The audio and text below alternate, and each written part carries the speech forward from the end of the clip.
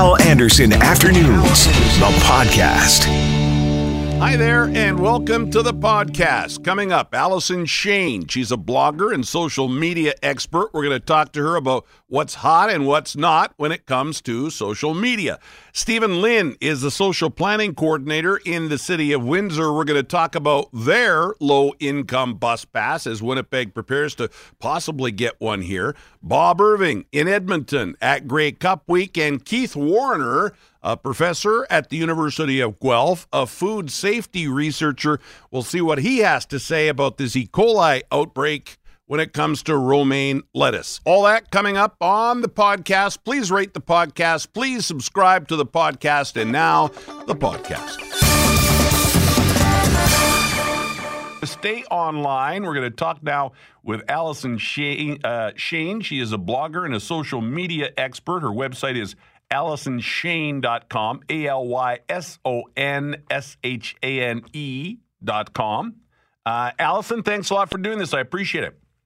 Happy to be here. Yeah. So let's talk about Facebook a little bit and other social media platforms. I try really hard to be on social media as much as I can. I've got to get better at that. We've talked about that. You're out there a lot. You're a social media expert. What's going on with Facebook? We're seeing the share prices coming down. It's got its financial problems, but yet we're hearing, at least anecdotally, that people are moving away from Facebook. Is that the case, and why? Yeah, so there are two major reasons that a lot of people are sort of migrating away from some of the more traditional social networks. They're sort of twofold. So the first would be negativity and polarization. A lot of people are really fed up with all the negativity that they're hearing online. People feel like if they're on social media, they're just going to get into a fight, especially when it comes to politics. Everybody's really fired up right now, and that's really creating a negative experience for a lot of people. And secondly, there's a lack of trust, particularly with Facebook.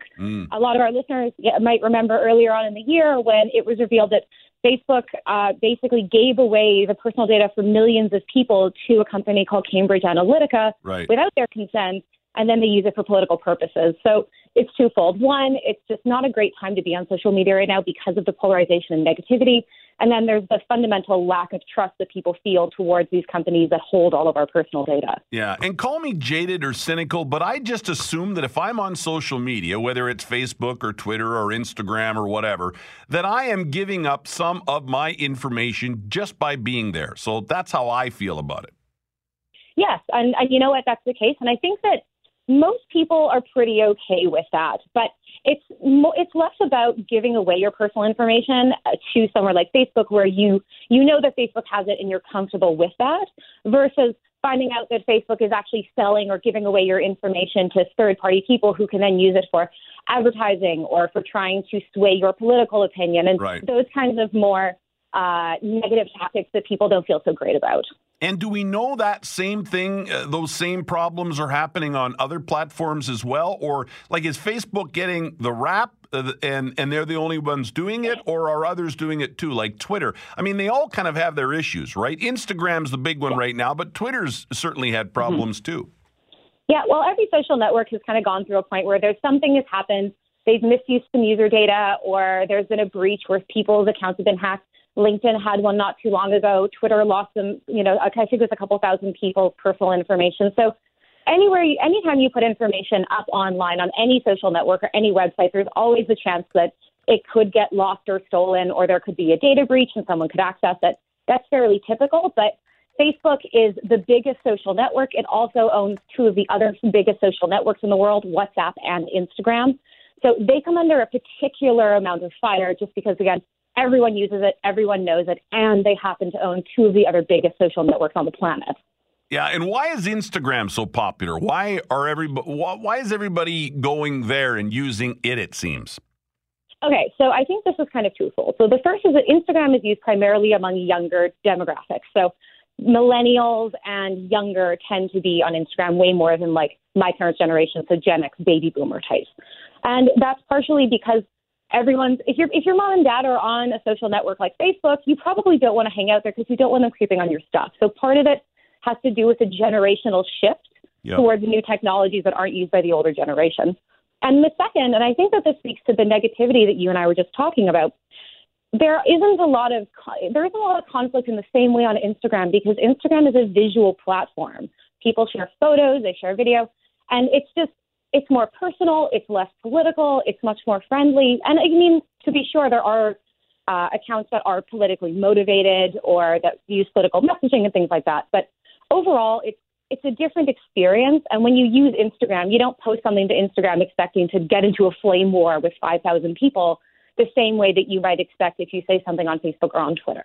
It's a perception difference. You know, my wife is on Instagram a lot, and she tells me that just when, everybody's at Instagram and they're using it and loving it, then they go and change things, Like, it seems like when something gets popular, they mess with it. Why do they do that? Well, partially it's to do with keeping the app fresh. The minute something starts to get stale, people start to drop off. There's also keeping the app innovative. As much as we all wish that our favorite social networks would stay the same, believe me, there have been some changes to the Instagram timeline algorithm that I'm sure your wife has also complained about that everybody hates. But social networks change over time and their priorities change. So if you think about something like Instagram was started off as a social platform that was just for sharing pictures. It was free, and it wasn't very marketing focused. Now, especially since they've been acquired by Facebook, the motive for these social networks is to get you to pay for stuff.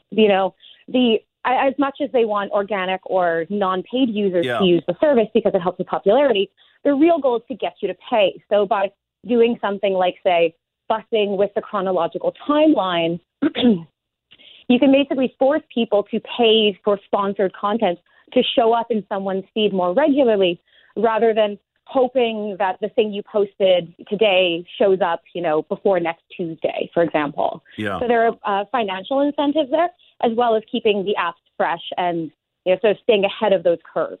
Hey, this is a selfish question.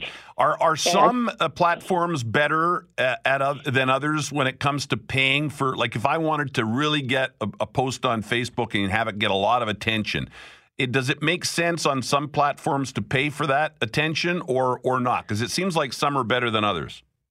Well, it depends on what your goals are. I would say Facebook is probably the best bang for your buck overall. Facebook not only allows you to advertise within the app itself, but they also allow you to advertise through what's called their audience network. Their audience network is basically the process of Facebook using your Facebook data to follow you around the internet and show you ads through third-party websites through Facebook. They also, again, own Instagram. So if you're doing any Facebook marketing, you can also target Instagram users as well. Yeah. Some people do use Twitter and LinkedIn advertising. I believe the ROI on LinkedIn is pretty high, but it's quite expensive.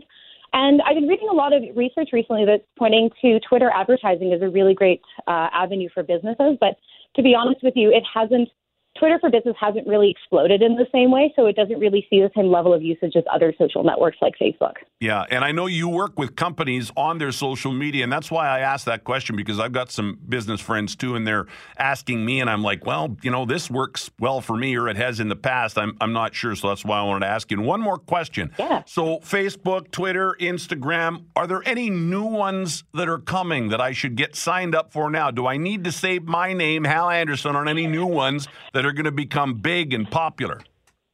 You know what? There aren't really any new social media networks that are sort of emerging in this ecosystem, which I find really interesting. I think that we're probably going to see something in the next couple of years, but to date, the only big ones that have come onto the market have been messaging apps like WhatsApp, but WhatsApp isn't big in North America. Here we use texting, or a lot of us use Facebook Messenger because we're already so integrated with Facebook.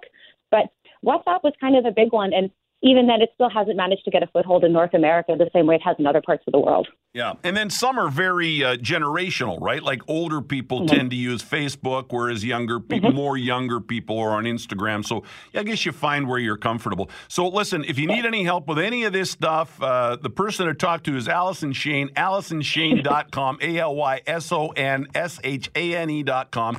And I love the way you blog. You blog about important stuff, and you blog about really insignificant things. Like, for example, one of her titles, I have the weirdest luck, and you talk about it. You blog about it. Here's another one. Saw the funniest, saddest play the other day. Well, I got to read about that. What's that all about? Having lunch downtown, and my favorite, the election is over, so I can use the internet again. So you do a great job, Allison, and I appreciate your time. Thank you. I appreciate your reading and for giving me a call when you want to chat, Hal. It's always nice Absolutely. to talk. We'll do it again soon. Thanks a lot. All right, take care. All right, joining us now to talk about this idea of a low-income bus pass, we've been talking about this a lot this week, is Stephen Lynn. He is the social planning coordinator with the City of Windsor, and he joins us on the phone now. Hi, Stephen. Hi. Hi. So a quick question for you. They're talking here in Winnipeg, and by the way, this was approved at committee level the other day, and it's going to be a part of budget deliberations. So we've got a ways to go before this becomes a thing here in Winnipeg. But they're talking about 13,000 people every year getting one of these low-income bus passes, paying about half price, not $100, but $50. And they're saying the price tag could be as high as $30 million. Does that jive with the numbers there in Windsor at all, or maybe share with us some of the numbers there? Because I see that $30 million and I think, man, that's a lot of money for 13,000 people to get a deal on a bus ride. Yeah, I'm not that familiar, obviously, with the situation in Winnipeg, Sure. But I can definitely speak to what our experience has been in here in Windsor. Our total population is just over 200,000 people, and so with our Affordable Pass program is what we call this bus pass. It has traditionally been run for about 7 years now, and it's eligible for anybody who is living under the low-income cutoff. So just for an example, that's about $21,000 for one person. And here in Windsor, we offer just about a 50% discount off the monthly bus pass. And so we have what we call our Pathway to Potential Social Investment strategy. And we know that affordable bus pass is an effective tool to fighting poverty and improving health outcomes. So we do see that this pass, this discount, is always heavily utilized, and we do see that it is of great need for residents who can't afford otherwise to pay the full cost of the pass. And so, how many people in Windsor are making use of this on a yearly basis? So the Affordable Pass program, we have three different streams, so to speak. There's people who are on social assistance can receive a discount, but for people who would be considered for a working poor and meet these requirements, we annually there's about 5,400 bus passes that are issued with our Pathway to Potential program, and our budget for this is just over $250,000 a year. See, now that's interesting because your population is, let's just say, a third, roughly. If we're talking rough math, your population is a third. You're dealing with about a third, right? We're talking 13,000 Winnipeggers. You're saying around 5,000 in Windsor. And yet your cost is $250,000, and we're looking at a price tag as high as $30 million. I'm not sure of the specifics in Winnipeg, but I understand you can only speak to you. Yeah, I can speak to. These are residents of Windsor who aren't receiving assistance, who are paying for this out of pocket. Yeah, and so our social assistance structure here in Ontario, there is a bus pass that is approved for people who are seeking work, employment, and so that is in addition to what our social investment strategy offers with our affordable bus pass. Yeah, and you're right, it's apples and oranges, right? But it just gives us an idea. It allows us to compare a little bit. One of the things that they're talking about here that might lower that cost a bit is letting the province, which already deals with social assistance and, people that are considered low income, and using some of their administration to kind of decide and help get the bus passes into the right hands. And that would lower the administrative costs a bit. That's what they're talking about here anyhow. So, I mean, that's by no means, up to $30 million is by no means a final price tag. At first I thought, this is great. But then when I saw that price tag or potential price tag, I thought, boy, did you have to add any buses in Windsor to deal with more riders? Historically, I'm not sure. This program actually started before my time with the City of Windsor, but I don't believe that there was any sort of increase in ridership that required more buses to be put on the road. I don't work for Transit Windsor. Yeah. But I should also say that when the resident applies for the pass, they're eligible to receive that discount for up to a year. So when they apply, they only have to apply once, and that doesn't mean they have to purchase that bus pass every single month. So January they might need it, but they might not need it in February and March, and then they might go back in, say, May and get that discount again. Right. And so that's something that I just want to clarify is that Sure. at least in Windsor, they're not buying that discount or not buying that pass with that discount for the full year. Yeah. No, I appreciate your input on this, Stephen, because as I said, it sort of helps us look at the issue here. And I like the idea because I really do think there are people out there that need to get to work that can't afford a bus pass now. I'd like to help them out. But as a taxpayer and somebody who doesn't like seeing my property taxes going up, I want to do it as inexpensively as I possibly can. And so I think that price tag scares some of us here, but it helps to talk to you and find out what you're doing in Windsor with it. I appreciate your time. Well, thank you very much, and I'd just like to end on that. This is helping the residents who need it most, and just echoing your sentiments there that these bus passes are helping people, get over barriers to work, and we see that as being an effective tool for social investment. And I just want to thank you again for your time. Yeah, absolutely, no question. Agree completely. Thank you, Stephen. Thank you. Take care. And then people are starting to weigh in on the game because we were scratching those Grey Cup tickets. And Len says, here's my prediction, Hal, for the Grey Cup. Ottawa 32, Calgary 28. Why, Len says, Hal? Because Dickinson is biting the hand that feeds him and his family. Love that. Fantastic. Thank you, Len. And speaking of football and the Grey Cup and all, let's get Burton on here quickly before we talk to Bob Irving. Sorry, Bob, we're putting you on hold to talk to to talk to Burton about coffee. Burton, you're opening up for Bob Irving. You're opening up for Bob Irving. Burton, go. Hey, Bob, how you doing? What's your favorite coffee? To tell you the truth, it's on Corden and Arbuthnot. Okay. The location is 7-Eleven. 55 cents if you bring your own cup in. If you bring your own cup. And that's one. And that's if you want a small, it's like, I think it's $1.19 plus tax. You can't go wrong. The guys in the morning there always make sure there's lots of pots of coffee on. You got hazelnut, you got all the stuff. It's affordable. You're you know right. What? The previous caller said something about Tim Hortons. My taste buds tell me they did change the beans. Well, they may have changed the beans, but my point is McDonald's didn't pick up the recipe. That's what my source at McDonald's tells me. But Where do you get your morning cup of coffee from? I get it from McDonald's. McDonald's. That's usually my stop. Yeah, that's my stop. And the second best is always at home. Well, that's my problem. I can't brew a good cup of coffee at home. Well, what you got to do is, like, if it's one cup, it's got to be 2 even teaspoons to 8 ounces. All right.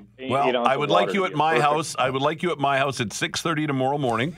So I wake up to the smell of your coffee, Burton. Maybe that's why my coffee Green Ranger honking on the horn in front of your place.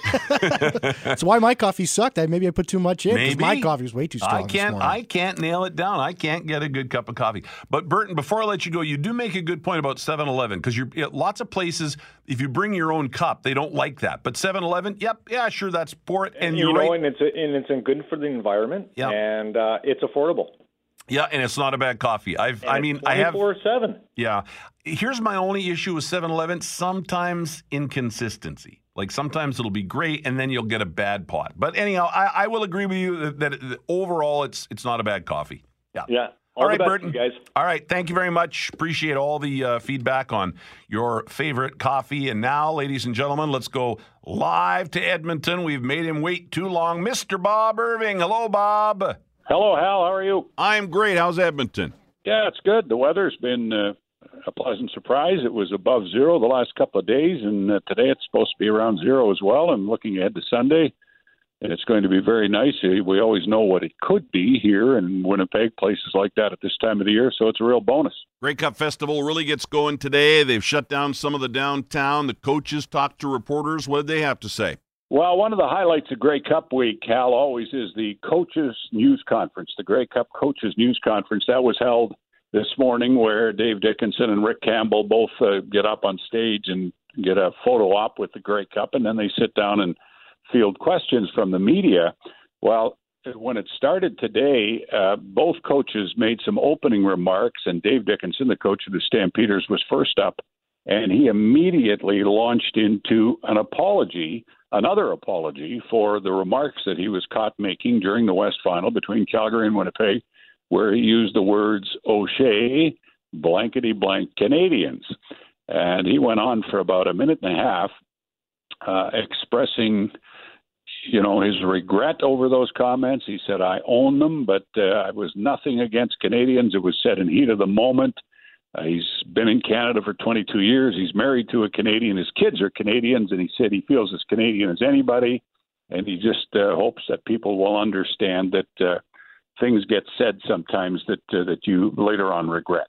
So if he keeps addressing this, it must be getting traction out there. Are they talking about this in Edmonton still? Oh, yeah, they're talking about it, and I guess my thought, Hal, is that he's getting some pretty significant backlash over this if 3 days after the fact, and he did apologize Monday, as you and I talked about. Right. He apologized on Monday. If he felt the need to do it again today, he must be getting some pretty significant backlash over it. So I think that'll be the end of it for this week.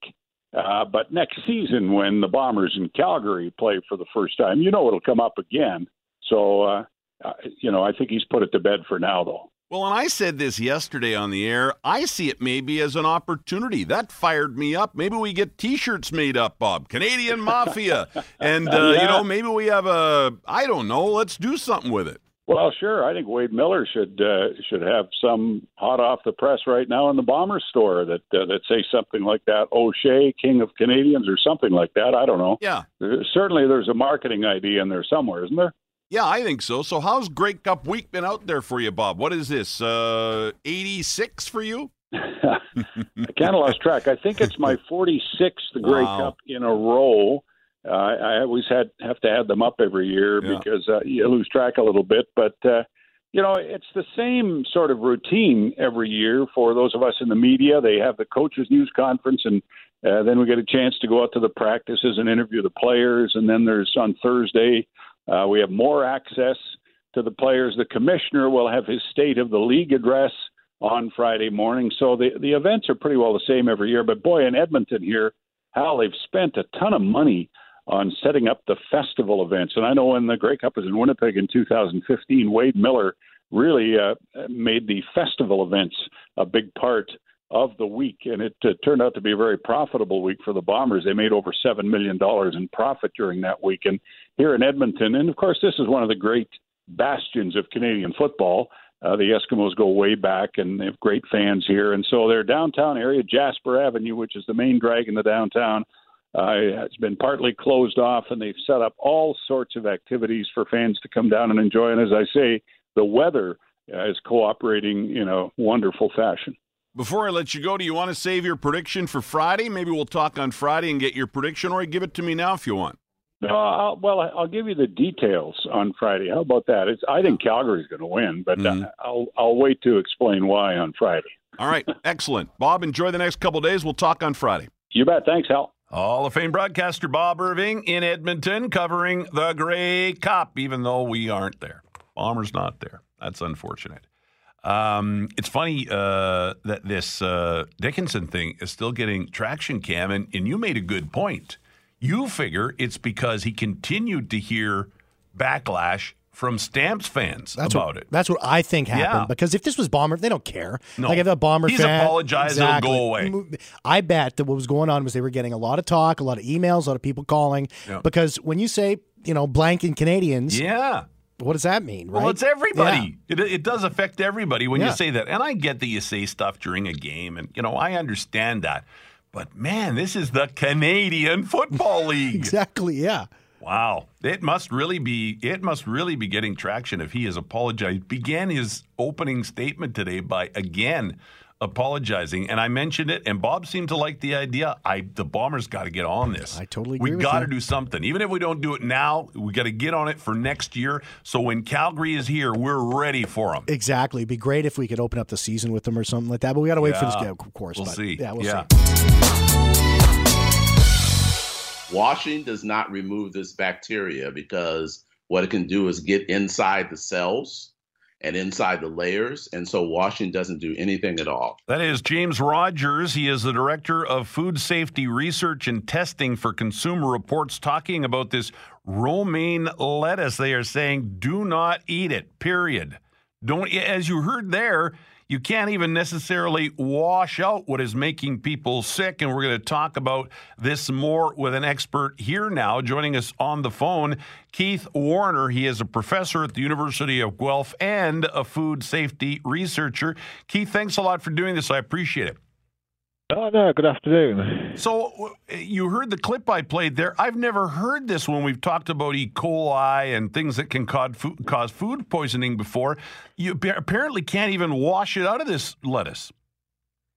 Yeah, and this is the same story. Like, we had outbreaks of E. coli in lettuce before, and we've got one now. And it's true, is that E. coli can get into the cut edges, it can get into what we call stomata on the leaf surface, so you can wash it, but there's more likelihood that you'll get contamination from your own kitchen to make it even worse. So the reality is there's very little consumers can do, and when you've got E. coli 157, which is a very virulent pathogen, it can be a killer, it causes a big problem. Yeah, it's killing people. I mean, it's not just making people sick, it's killing them. Yeah, and this is very frequent with E. coli. You get a small number of cases where you do get deaths, but even worse than that is that you get, say, if you get an infection, you get this long-term health effects going from kidney failure down to meningitis, all kinds of things. Why does this happen? What's the cause? How does it end up in the lettuce? So the reality is what happens is that there's no cooking step, obviously, between lettuce from the field until we consume it. So it's raw. And what typically happens, as it has done in previous outbreaks, is that we get our lettuce from California and Arizona, which also happens to be cattle country. So the natural home for E. coli is in cattle, and they obviously produce manure, which gets into water, and then that water is used to irrigate crops. It gets that way, and it goes straight to the consumer after that. So it is a challenging one to control, and we need better, obviously, control than we're getting, that we won't keep getting these outbreaks. Keith, should this scare the heck out of us, or should we feel good that this has been caught early? Well, unfortunately, it's been caught late. The last case was actually on October the 30th. It started on the 8th of October. So it's a kind of, we've sailed through it without knowing that we've sailed through it. But it does raise the problem with fresh produce in that when we detect outbreaks, they're usually over before they started because shelf life of lettuce is so short. And so what we're getting now is this health advisory coming out saying we advise you not to eat lettuce, which isn't a recall. So everyone's confused saying, well, should we eat this lettuce or not? And should we buy that lettuce? Should we sell that lettuce? And it causes too much confusion. Is there anything we can do to try and avoid getting sick from food? Are there anything, is there something we can do as consumers when we bring the food home to better ensure that we don't get sick? So there's four kinds of pillars of food safety. One is hot things are held hot, cold things are kept cold, not in between in room temperature. The other thing is to avoid cross-contamination. With bagged lettuce, for example, don't wash it because you've got more chance of contaminating it than anything else. And there's also keeping things sanitized, trying to avoid washing your boots and your dog in the sink, things like that, and obviously separating cooked from raw. All these things are good advice, and getting a meat thermometer is the best thing you can do because a lot of cases, I know you don't cook lettuce, but undercooked meat is one of the biggest causes of foodborne illness. So that's the secret to food safety. Now, that's interesting. Some of those made sense. They were no-brainers, but you said don't wash your lettuce when you bring it home. That's right, because typically in a bagged lettuce, people are tempted to wash it in the sink. But the thing, you've got your dirty dish rag in the sink, you've got your sponge, which is the germ hotspot. And there's been a study done a few years ago which actually says you actually increase contamination levels if you do wash it in the sink, especially if it's in standing water, not running water. So it's these sort of little things to avoid. Even though we think we're doing good, we could actually be doing harm. I'm already getting text messages from listeners saying this is just the tip of the iceberg. This is going to start happening more. It's going to turn more deadly even. Is that a concern that this situation with E. coli will get worse, or is it something we've got a handle on? I wish we could say we had a handle on. The industry has to change. It has to get interventions like we had milk pasteurization for raw milk. We need a pasteurization step essentially for fresh produce, which are available, but the industry has to develop them.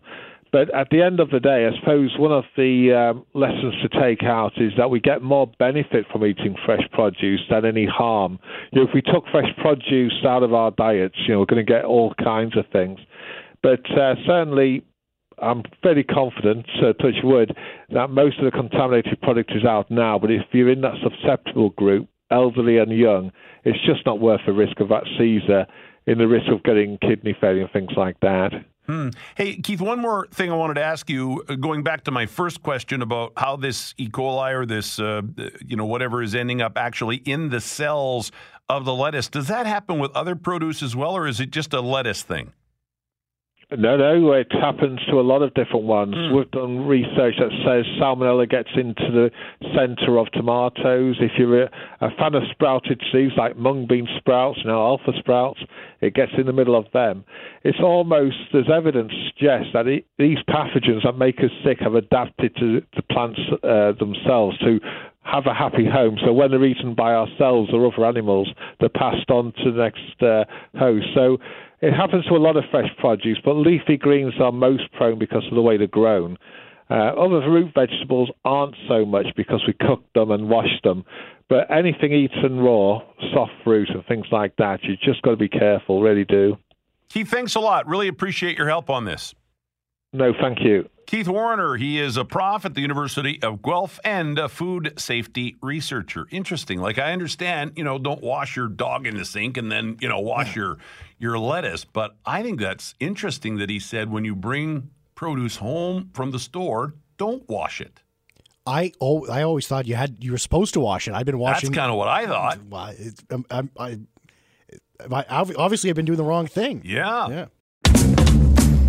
Hal Anderson Afternoons, the podcast, is available on Apple Podcasts, Google Podcasts, and anywhere you find your favorite podcasts.